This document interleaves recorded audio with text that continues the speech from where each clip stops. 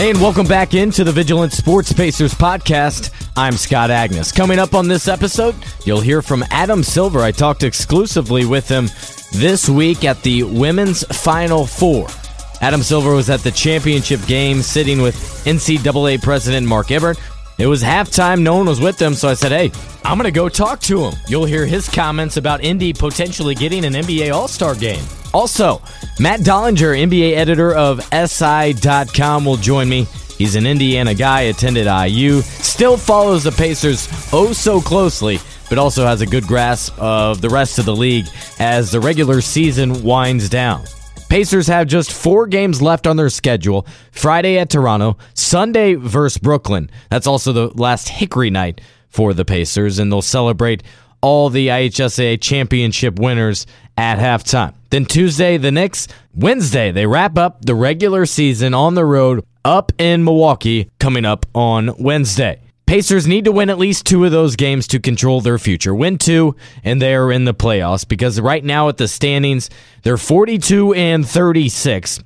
With 42 wins, they're ensured of a winning record for the 4th time in 5 years. Currently, they're a half game ahead of Detroit in 7th. Chicago is 3 games back on the Pacers. A combination of Pacers wins and Bulls losses ultimately clinch a playoff spot there for the Pacers. They will make the playoffs. There's no doubt about that, I don't think, at this point, unless they really screw up here down the stretch. Here are a couple of notes that I found that I think you would be interested in as they relate to the Pacers. Tim Duncan, next time he plays a game, he will pass Reggie Miller for second place all-time in most games with one team. John Stockton, of course, is atop that list with 1,504 games. And currently tied in second, Reggie Miller and Tim Duncan, 1,389 games. Also of note, Paul George, in his first full season back from that serious injury. This is a storyline that I think has gotten lost in the shuffle here, especially late in the season, but really all season long. Remember, Paul George is in his first full season back from that serious leg injury. He's scoring about 23% of the Pacers' points. On the year, he has 1,826. And if he continues at the pace of scoring over 23 per game, then he'll finish at least in 3rd all-time by a Pacer for points in a single season. Billy Knight tops that list, 2,075 back in 1976-77. And then Reggie Miller in the 89-90 season, he recorded 2,016 points. As you heard on the Vigilant Sports Pacers podcast a couple episodes ago, Pacers Sports and Entertainment franchise in the city of Indianapolis is intrigued and seriously looking into hosting an NBA All-Star game. I wouldn't call it inevitable that they'll put in a bid, but it certainly is trending that way. A prime example was Tuesday night at Bankers Life Fieldhouse before the NCAA women's title game. Adam Silver, the commissioner of the NBA, dined with 2 Pacers execs.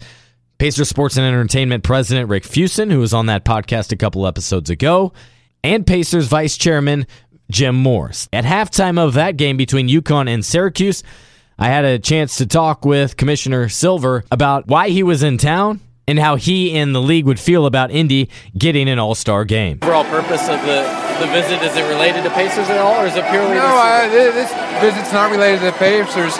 I'm related to the Fever, in a way, here to support women's basketball. I'm here with Lisa Borders, who is our new president of the WNBA, and so we're here to do a little bit of scouting, watch a great game, also support Gino Auriemma, who is our USA basketball coach as well, and just have an opportunity to see a great, championship. Pacers have made it clear that they're kind of after an all-star at this point. They haven't done anything final that I know of, at least. But what would you think about Indianapolis? You're seeing what we can do right here, about them ultimately hosting an all-star perhaps in 2-3 years. I've said it before. Indianapolis was built to host big events, and we'd love to come back here for All-Star. Have you had any recent discussions or anything with Herb Simon or Larry or anything? Jim Morris, Rick Fuson, and I chatted about it over dinner tonight before the game. Yeah. So they've let it be known how interested they are, and they know how the process works in terms of submitting a formal bid, and so the ball's in their court, but they know we'd love to be here.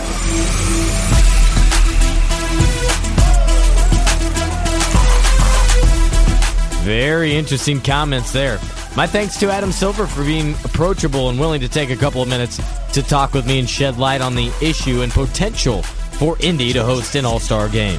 Now, 2017 and 2018 are already locked up. 2017 in Charlotte, 2018 recently awarded to Los Angeles. It's an ongoing process. We don't exactly know the time frame for when the bids have to be put in or when a decision will be made, but the first one that the Pacers could go after is 2019, and Rick Fuson said very likely that they will either 2019 or 2020. If you haven't subscribed to the Vigilant Sports Pacers podcast already, please do so on iTunes. Just click the subscribe button, and every time a new episode is posted, you'll probably be the first one to learn about it. And it would be a big help if you took 1 minute to leave a review on iTunes to get the profile of this podcast up there, and tell your friends. Up next here, I'm talking with Sports Illustrated's NBA editor, Matt Dollinger. He's been working for Sports Illustrated for 6 years now, 2 of which in his current role. We'll hit on several subjects, including his passion for the Pacers and following the team, how far he thinks they could go in the postseason, other things around the league like what the Spurs are doing, chasing the all-time regular season wins record, why the Spurs are a big-time threat, and Kobe entering his final week in the NBA. Take a listen. My conversation with Matt Dollinger of SI.com. I don't think we have met at this point. I remember he did speak to one of my classes back at IU, but we did attend IU together. I think he's a couple years older. But glad to finally have him on the show. How you doing, Matt? Hey, I'm doing well. I feel dated having spoken to your class. That makes me feel a little old. Yeah, but, I think it was a doc sales class. You remember that? Well, he'd let anybody speak. And the stories were notorious, but you never knew if they were true. That's right. Well, I wanted to have you on the show, number one, to talk just NBA in general. You also attended the Sloan Sports Analytics Conference and also follow the Pacers very closely. So I thought we'd hit on all of those subjects. But first, I want to hit on your exact role with Sports Illustrated as the NBA editor. Yeah. I've been at SI for almost 6 years now, and I've been the NBA editor for the last 2. So, I kind of was equal parts college basketball and NBA while I was at IU, and I've sort of shifted over completely to the pro/dark side now. And it's fun. It was fun watching the Hoosiers make their Sweet 16 run this year and kind of get the interest reignited. But these days, all NBA everything. I've followed the Pacers since I was a little kid, back when my dad and I would drive up to Market Square Arena and Conseco Fieldhouse and sit in $10 seats. So these days when I go back, thankfully the press row has slightly better seating, so I'm no longer all the way up there. And one thing covering the NBA entirely now is you can still wear that fandom hat a little bit while watching the Hoosiers. Yeah, I think it's a little more understood now that right. I think J.D. Campbell still thinks I'm the enemy, so I think that they haven't realized that I now cheer for them. But yeah, it's kind of nice being a little bit of a fan for a change and rooting for a basketball team rather than having to keep a straight face the whole time. And if I recall right, you worked for the Colts for at least a season. I worked for the Colts for a year, the year they made the Super Bowl run and lost to the Saints, so that was a pretty surreal season being an intern. Yeah, no, that's terrific. What's an average day like for you? I know writing and journalism and especially covering the league, I mean, it's kind of just get your work done. Yeah, wake up pretty early, get in the office around 8 o'clock, and since I get in pretty early, I'll tend to miss some of the West Coast games sometimes, so I'll usually shoot up League Pass and try and watch, either a full game if it's particularly noteworthy or the 15, 20-minute condensed versions and do a little catch-up there. And, we've got a great writing staff, so I'll spend a lot of the morning working up stories and editing, getting everything out, and the afternoon is kind of saved for looking ahead or reacting to the news that's happening or doing video or podcasting, and it's crazy. I mean, the NBA schedule coming down this final week with Kobe's final game, the Warriors maybe winning 73 on the same night next Wednesday is just unbelievable. And then you get 3 days off before the playoffs start, so there's a lot of T's to cross and I's to dot before we get there. Yeah, I don't mind typically being on East Coast time, but man, sometimes if you have a long day or something, staying up well past midnight, 1 a.m. for a Warriors game, that's tough. And the Warriors make you pay every time you go to sleep. They do. they've really cut into it this year. I'm looking forward to a resurgence from the Eastern Conference next season. Give us some more 7:00 games to note.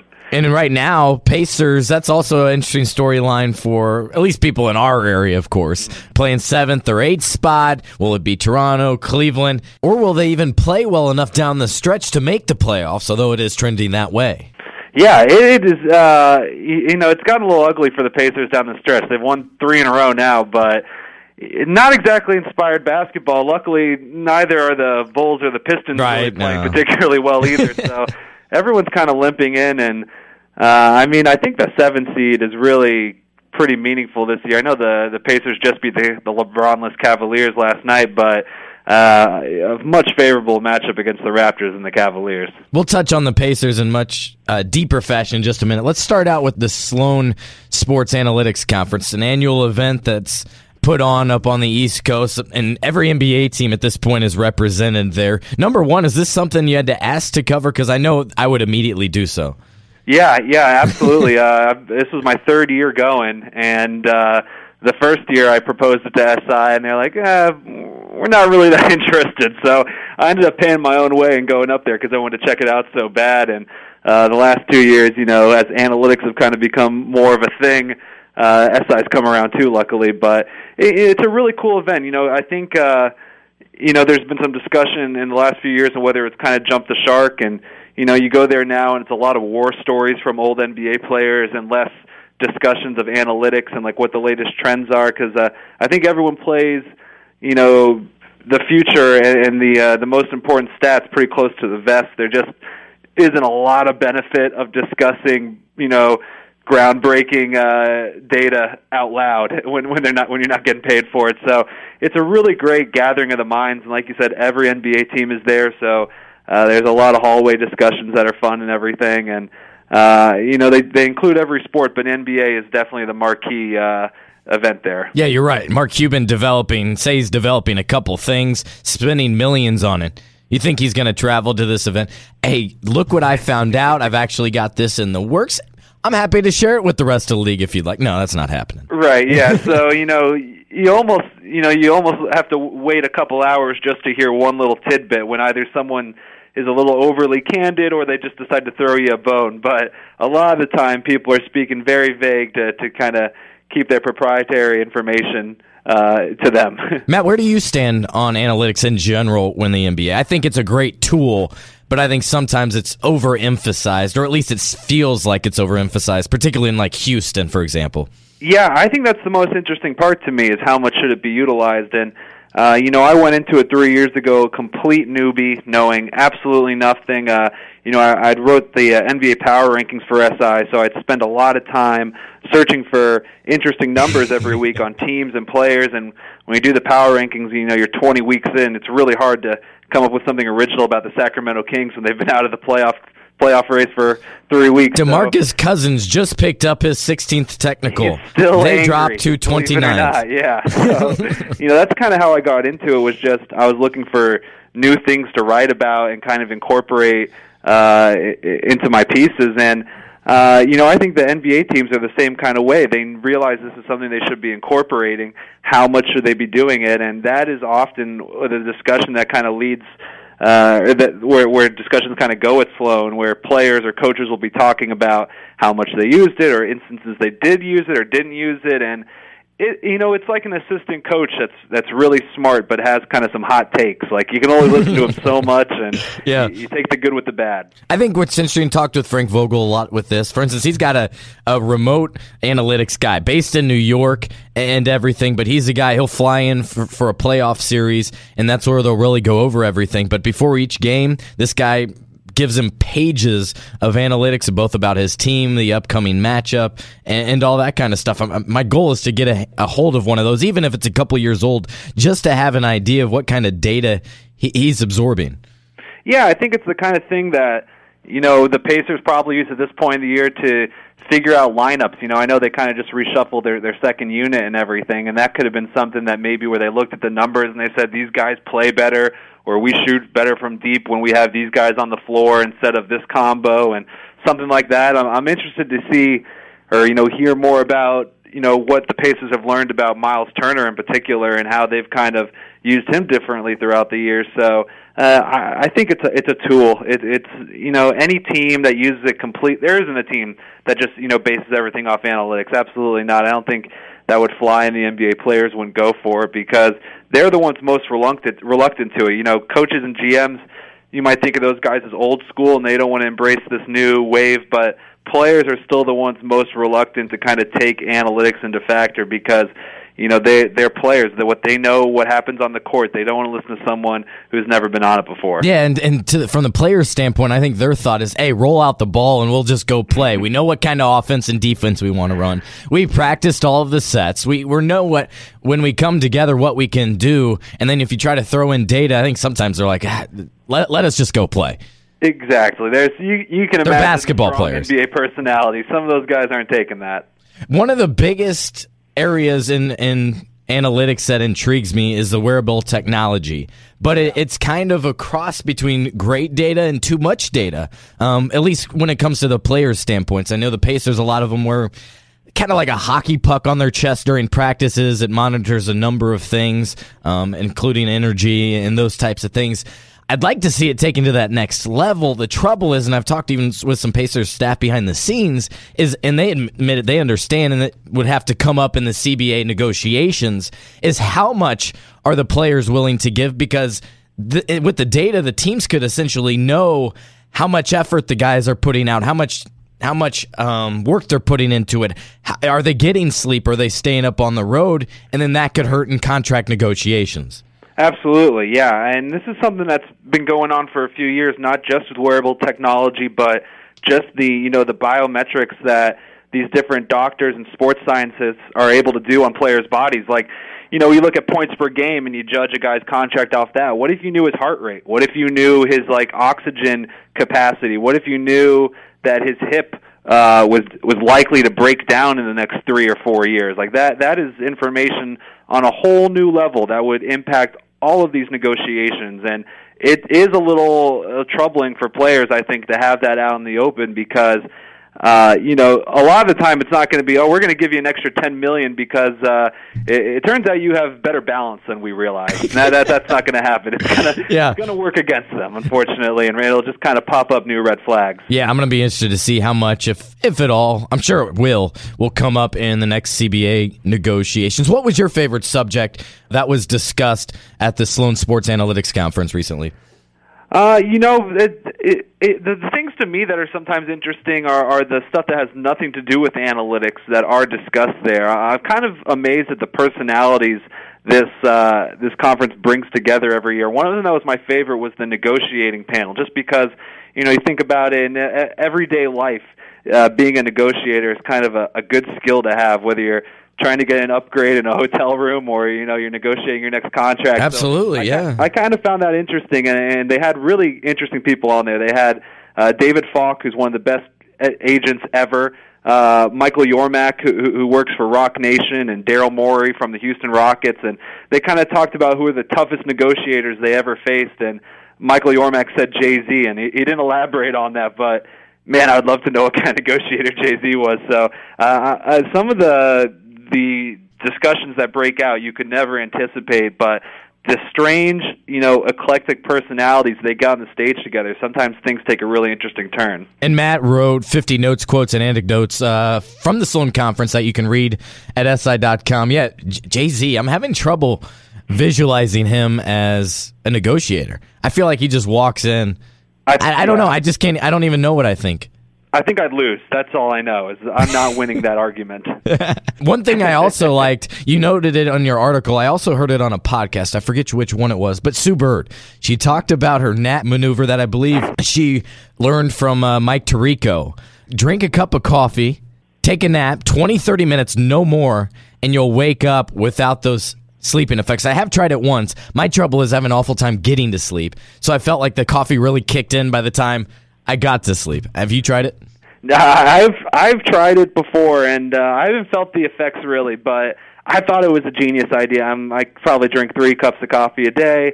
I don't have any openings for naps, but if I did, I would definitely jump on that. And yeah, that stuck out. That made me a huge Sue Bird fan instantly. Let's talk now about the NBA in general and big topics. One of them, it's got a little exhausting to me although this last week I'm going to try to enjoy it. Kobe Bryant, his last go-around, it has been exhausting to me. And mainly because it's not him. He's not the guy that comes out and hugs and shakes hands before every game. He's not the guy that smiles and talks with an opponent in the middle of a free throw. But what has it been like for you to kind of watch this season for Kobe, Matt? Yeah, it's been one really long, drawn-out farewell. And it is kind of crazy. I think there are only 4 games left. And, that's probably on his mind every time he catches the ball at this point, thinking, I've only got so many more shots left. So many more opportunities, I could tell that was the case the other night. I flipped him on, in part to watch Roy Hibbert, too, and just, it's so sad at this point. But it was late in the game. I can't remember which one, but D'Angelo Russell brought it up several times in a row, late game situation, and each time he would go into his shot, and Kobe you could see in his demeanor, not just trying to read into it. He clearly was like, ball, let's go, give me it. And it was the game he scored 27, I think it was. He's saying, I'm hot. I only have so many more of these. Give it to me. Yeah, exactly. I mean, D'Angelo Russell is 20 years old. Kobe's like, you got a lifetime of shots. Let me get a few last ones in there. Respect your elders, man. I'm genuinely wondering if the Lakers have something in store for his final game on Wednesday. If Kobe's going to take 60 or 70 shots, I don't know. I mean, there could be a chance where he really goes out swinging and just goes for some sort of scoring mark, or maybe tries to drop 51 last time. The Jazz are going to be trying to win that game, so it's going to be competitive on their end. But I almost wonder if the Lakers might just go all out and give in to Kobe at this point. We talked about it earlier, the Eastern time, but next Wednesday at 10:30 p.m. is Kobe's last game. I don't like that. And you better have League Pass queued up on your laptop, because the Warriors will be going for win number 73 potentially at the exact same time. Ooh, good call. Yeah. Do you think at this point, with a couple games against the Grizzlies, a couple games against the Spurs, that they'll get it? They need every one of them. I think they're going to get it. I do. I'm pretty stunned that they're in this position, though, right now. I did think it was kind of, a foregone conclusion at this point, but the Grizzlies are going to be trying in both those games. The Spurs, it's yet to be seen. They've got an outside shot at home court advantage where, they've kind of got to honor that just because they're unbeaten at home right now. They have to go for it. But Golden State's not going to tell that to Pop. Exactly, they have to go for the home win record. I doubt he cares too much. No, he doesn't. But when you're unbeaten at home, you have to respect the fact that having home court advantage might be a good thing. But I don't think Golden State's going to let up their grasp of it, and I've got a feeling the Warriors hold on these last 4 and pull it off. I thought for certain they would get it weeks ago, even a month or 2 ago. Now I'm just not so sure. I'm really not. I don't think they will. It's gotten to the point where they've had these close finishes down the stretch, kind of like the Bulls did back in '96. They hadn't lost a home game, and now they've lost a couple of them. I'm torn. I really think they're a team that gets up for the occasion, and I think they've kind of been caught blinking the last few times against the Wolves. I mean, I watched that game twice, actually, and that game was in hand. I was stunned even the second time that they lost it. They just really had, and I think they kind of let their guard down, and it went away. And I think these last 4 games, the pressure will be back on, and the Warriors have shown so many times this season that that's where they excel. So I think they finish strong. I don't think they're going to sneak any rest in for Curry and co, unfortunately. But if they do, all bets are off. How do you think this push for the record, playing hard so late, might impact them in the postseason? Will it? It's a good question, but I really am of the opinion that they should go for 73 and they should do whatever it takes. I completely agree on that front. I just think we might see a little after effects in the postseason.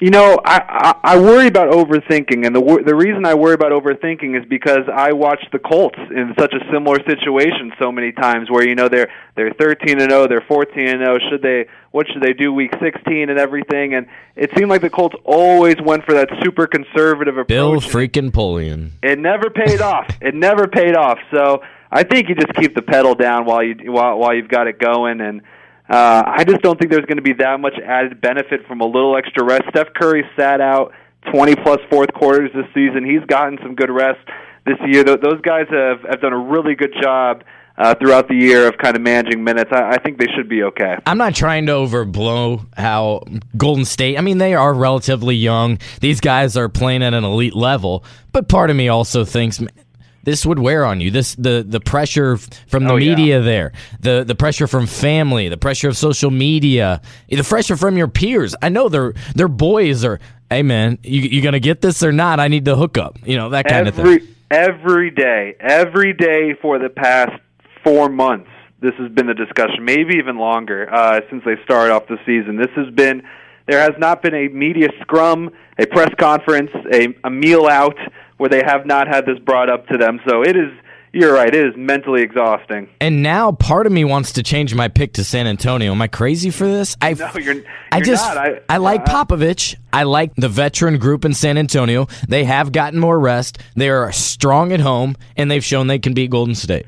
Yeah, I mean, we are truly lucky this year. This is two historically good teams. This isn't your average San Antonio team. This might be the best Spurs team Popovich has ever coached, and that statement doesn't come lightly. That is really saying something. So I would not be the least surprised if the Spurs won. I wouldn't be the least surprised if they even have a notch they haven't hit yet this year, and Popovich has a few tricks up his sleeve. I've got to think that they have another gear that they've yet to kind of hit this year. You follow the Pacers, so of course you follow Lance Stevenson. He's in Memphis and actually playing relatively decent. Last 10 games, 13 points, 4 assists.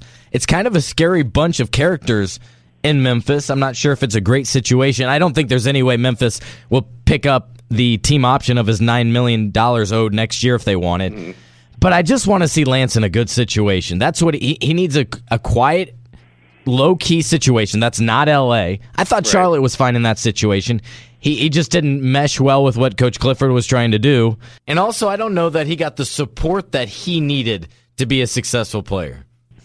No, he didn't. The last two teams he's been on have been bad fits for him. There's no doubt. He hasn't really been able to mesh with other guards, and it's honestly because he excels as the ball-dominant guard. If you want Lance Stevenson, you better be invested in him, and you better give him the ball because he is no good as a complementary player. I mean, there was a time when he was at the Pacers at his peak where, and this was a short period of time, though, he was probably one of the top 25 players in the NBA for a short stretch where he was so good on both ends, and this was his peak confidence, I would say, where I really would have put him up there. And then he goes to Charlotte and L.A., and he's asked to do less, and that did not work for him. He needs the ball in his hands. If you look at his time in Memphis so far, his usage rate is sky high compared to when he was with the Clippers and the Hornets, and it's all about getting him the ball and kind of letting him do his thing and letting him freestyle on the court, because that's where he's at his best, innovating and making something out of nothing.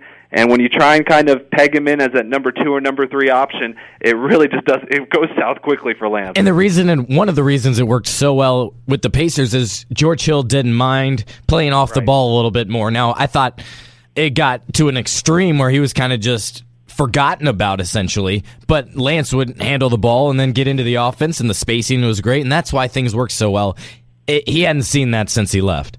No, he hasn't, and you're right about George Hill, too. I mean, there's a guy who, when he's engaged, he can be amazing, and when he looks for his own shot, he really becomes a different player, and when he kind of floats or defers, he's invisible. All right, enough about Lance. We don't need to take that much further than that. Pacers, though, 42-36. They're insured of a winning season for the 4th time in 5 years. They got a win last night over Cleveland, though LeBron didn't play, nor did he show up till 30 minutes before the game and take the court until in the second quarter. That's beside the point. How confident are you that the Pacers can make any kind of noise in the postseason? I think we're going to see them finish about where we thought. I estimated about 45, 46 wins. They're going to come up a little short of that, but nothing to be upset about. They are who we thought they are right now. I don't see them getting out of the first round. I think that they won't be outclassed by Cleveland or Toronto. I think they'll put up a pretty good fight against both them, but I don't see them pulling off the upset and toppling either one. If they could somehow regain that chemistry they had really early in the season when the offense is on fire, they could steal some games and maybe push it to 6 or 7, but both Cleveland and Toronto, despite their flaws, are really complete teams compared to the Pacers and just have so much more depth that I think that the Pacers ultimately go out in the first round after a good but not great showing. One of my favorite notes about this Pacers team is that they're getting all of their bigs and better production for about $1.2 million cheaper this season than Roy Hibbert. It's amazing. We haven't forgiven Roy Hibbert, have we? We're still holding on to it. No, I just feel bad for the guy, man. He's an only child. He got lost in playing so well and everyone building him up, and then when he fell down, it fell hard, and he hadn't been able to recover. I've rarely, if ever, seen a decline like it. Yeah, even at the beginning of this year, I would have predicted that he would have got it together and ended up getting a pretty good contract this summer, but it has been a mighty fall. I'm not sure what a guy like him would command at this point. Little more than the veteran minimum?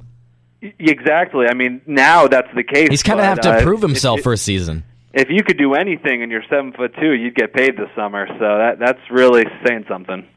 What was your thoughts when Larry Bird pulled the trigger on Monte Ellis? You know, I had a little bit of excitement for the Pacers because they rarely have had scorers who can score off the dribble, and he was kind of like the guy, maybe the best score off the dribble since Jalen Rose that the Pacers have had. So, I thought he'd be able to initiate some offense. I thought getting the ball, just having someone else besides George Hill really bring it up and kind of initiate things I thought would be interesting. But to say they've over-relied on him would be an understatement. I cringe every time he touches the ball now when the shot clock is down or at the end of a half or a quarter. I know Frank Vogel's a smart guy. I know he's got more plays than he's shown, but it seems like the answer every time is just give it to Monte and get out of the way, and that doesn't work. And we talked about the analytics. The analytics cannot say give it to Monte for a fadeaway 20 feet out from the right wing. They just can't. It's not exactly. It's a super low percentage shot, and it might work once or twice, and he's got the ability to kind of bail you out if something goes wrong, but Vogel should trust the rest of his team more. They should be getting much better shots in these situations. My initial reaction was, it's a solid deal, $11 million each over the next 4 years. Mm-hmm. Although he's later in his career, it's a veteran presence, and it's a guy that, come winning time, come late in the games, finally the Pacers might have a guy that can hit a clutch shot, because we haven't seen that consistently from Paul George. We did it recently this week at New York, which was basically a game-winning shot, but we haven't seen it consistently from Paul over his career. I thought Monte would change that. Yeah, he's been really durable this year, which I'll give him credit. He's played, I think, in every game. Him and Paul played in every single game. Playing every game, he's given him good minutes, but it's clear that he is not the same player he once was. I'm sure defenses are also keying in on him a little more than when he was in Dallas, and he's probably able to get some freer looks, so that certainly isn't helping anything either. But yeah, all his shooting percentages are down, and just hasn't been able to quite get it going in Indiana. Solomon Hill, meantime, is really playing well for what the Pacers need at this point. And it has me wondering if the Pacers kind of regret not picking up his option for next season because of how much of the fabric of this Pacers team that he's become. He's really made a strong case to be the starter. Even Lavoy Allen, who has a great sense of humor. You can barely get a real quote from him that's not funny. But I was talking to Solo yesterday, and Lavoy walking to the shower jokes, Hey, Solo, tell him why you should be the starter. Tell him why you should be the starter. It's pretty funny. Yeah, he was, it's pretty crazy that he was the starter last year and now is a bench warmer this year. And early on, he didn't even get off the bench, barely. Didn't even get off the bench, right? The one thing, there's some pros and cons you can list for Larry Bird's time as GM of the Pacers. One thing he's done a great job of is eyeing young talent, though, and kind of having an eye in the draft and kind of getting these guys later as steals. And if he's not high on Solomon Hill, that kind of says a lot to me. But you're right, when he gets on the floor, he's usually productive. It's kind of surprising that Vogel hasn't turned to him more this year. When you talk about Bird in the draft, he either hits really high or you just scratch your head a little bit, right? Yeah, right. I mean, Miles Plumlee, he goes. Given, I will say, it was late in the draft, we were all saying Draymond Green, give him a try, because right there late in the draft, there was nothing that jumped out to you really other than a Draymond Green, I thought, because he was a winner. That's what I was entirely going off of. This guy just seems to win. That's a guy I want on my team. I didn't know he was going to develop like he did. He was my favorite college basketball player of all time. I absolutely loved him in Michigan State, and he became a completely different NBA player, one I never could have predicted. I mean, even as one of his biggest fans, I never would have imagined he could become a player like this. No, not at all. No one did. I mean, a max contract guy at this point, right. And I think they would say he's kind of the leader of that Warriors team now. Curry's obviously the best player, but it seems like, at least here in Indiana, that Draymond is the face, the voice of that bunch. Yeah, absolutely. He has been, and that's been huge for their growth. I mean, as much as anyone, Draymond deserves credit there because he's made them the defensive unit that they've become, and they're not getting anywhere close to 73 wins without that guy. In the East, come playoffs, anybody outside Cleveland or Toronto? A lot of people are kind of on the Miami Heat bandwagon of late. The Charlotte Hornets have also played pretty well down the stretch, but I just think that the Cavaliers become a different team in a 7-game series, and so do those other 7 teams in the East where the Cleveland has a huge advantage, and that's LeBron. And when playoff basketball, slows down and it becomes a half-court game on both ends, he is just the ultimate trump card, and I think Cleveland has enough depth where they should be able to handle everyone in the East pretty handedly. See, I was going with the thought initially that, the Pacers, I'd rather take Cleveland over Toronto. Mm-hmm. But then you really think about it and you're like, arguably the best player in the league, LeBron. No, right. you never want to face him. Even if they're the 6th seed and he's got to will him to wins, I do not want to face LeBron. I think, you're right, that the Pacers do want to face Toronto at this point, and you can't count out LeBron, but I will say it was refreshing last night when the Cleveland Cavaliers were in town just to see Kevin Love move freely. Scored 23 points in 18 minutes. He reached double figures just 5 minutes into the game. That's what happens when LeBron doesn't play and hog the ball, I thought. I'll tell you what, I think LeBron has been, obviously pretty moody the last few weeks, but he's got to be disappointed that these games he's sitting out, that Love and Kyrie aren't doing enough to win. I mean, there was the loss against the Pacers last night and the loss against the Rockets, 2 weeks ago, where they just had that game, and Love and Kyrie couldn't close, and last night Love and Kyrie couldn't take down Paul George, and I think LeBron's sitting out hoping he sees something out of his guys, and they're showing they really need him still. That's the thing with really 2 All-Stars plus a decent cast of other players.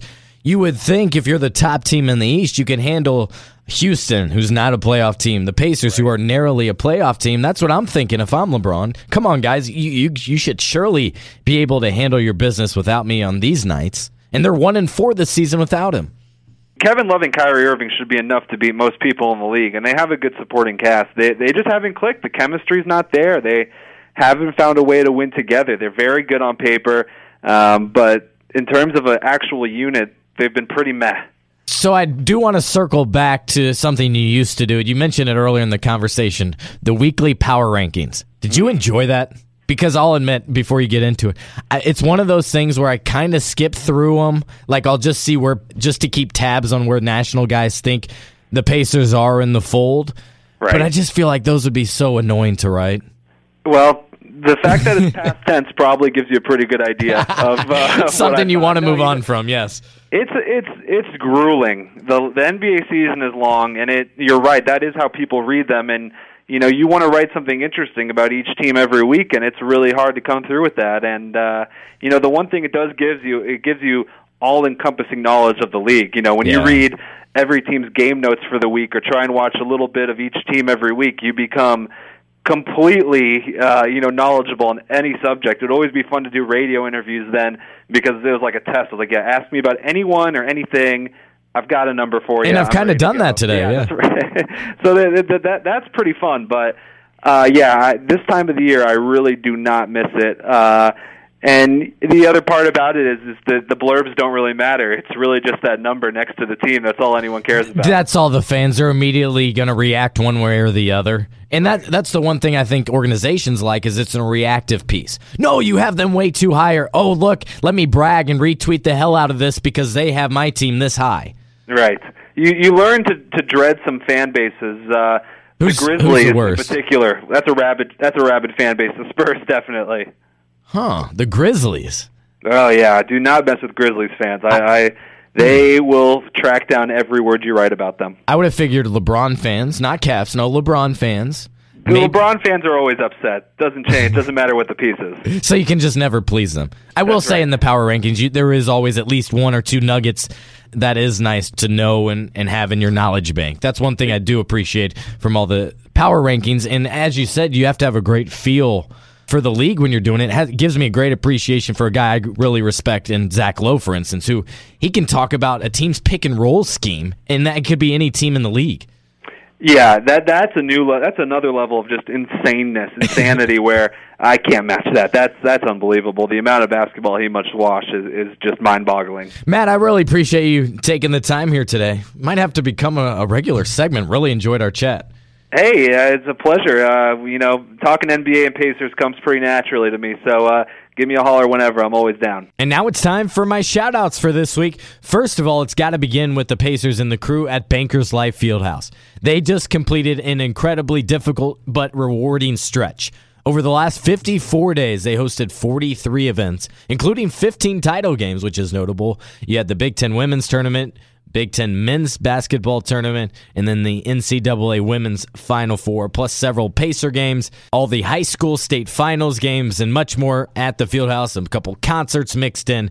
What a stretch for them, and nearly 455,000 fans came through Bankers Life Fieldhouse, and they did a whale of a job. Outstanding work for the Pacers. And I saw firsthand behind the scenes when I was leaving, say after the women's Final Four, there's a crew of a couple dozen in there working so hard to change out the court, to move the signs out, rip down some signage, clear out the carpets and all the confetti that came down. These guys busted their ass, and they deserve a lot of credit for not only hosting these events, but doing so well. I didn't hear any complaints over the last 43 days during this incredible stretch. I can't imagine what some of those people, especially the facilities people, just went through. And also George Hill. He's one of 5 finalists for the J. Walter Kennedy Award. It's voted on by members of the Professional Basketball Writers Association, which I am a part of. This award is presented annually since 1974-75 season to a player, coach, or athletic trainer who shows outstanding service and dedication to the community. And I wrote about this on VigilantSports.com, but I'll reiterate it here. A couple years ago before the season, talking with George at training camp, I said, hey, George, what are some of your individual goals that you're looking to get accomplished during this regular season? He said, I don't have any individual goals. Just want to win. Now, you got to stay after George Hill. So I further pressed him on the issue. And he said, you know what? I want to win the NBA's Community Assist Award. Wow. Think about that. That's telling.